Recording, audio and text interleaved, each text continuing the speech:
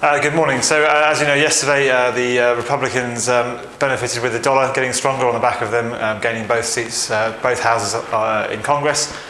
We had another poor data released from the UK. The service PMI numbers were pretty good, but still underwhelming, below expectations. They came in just over 56. Market was looking for just over 58.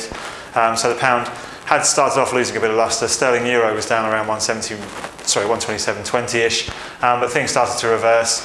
The stocks had a pretty decent day yesterday. The Dow and the S&P ending on elevated levels. Overnight, we've had Australian employment data. The jobs numbers actually, job creation was up about 24,000, twice as high as expected. Unemployment rate at 6.2%.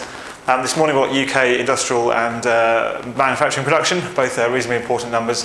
Obviously sterling, we are seeing the macro data disappoint somewhat over the last few releases. We just had Halifax house prices. They actually came down 0.4% for the month. Expectations were up a growth of 0.4% up. So again, that's a contraction from the housing market there, and that's going to weigh on consumer confidence, no doubt. Eurozone, we've got retail PMI as well as the German factory orders, and then we've got some US usual sort of Thursday initial jobless claims and some factory data as well. But the most important parts, it's the two big central bank meetings, Bank of England meeting at 12, and then the ECB at 1:15.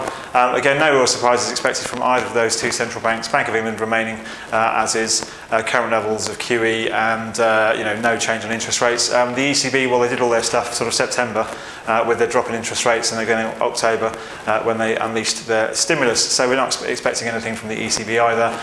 In terms of the sort of cross rates, obviously dollar remains reasonably strong. Australian dollar looks susceptible to further weakness.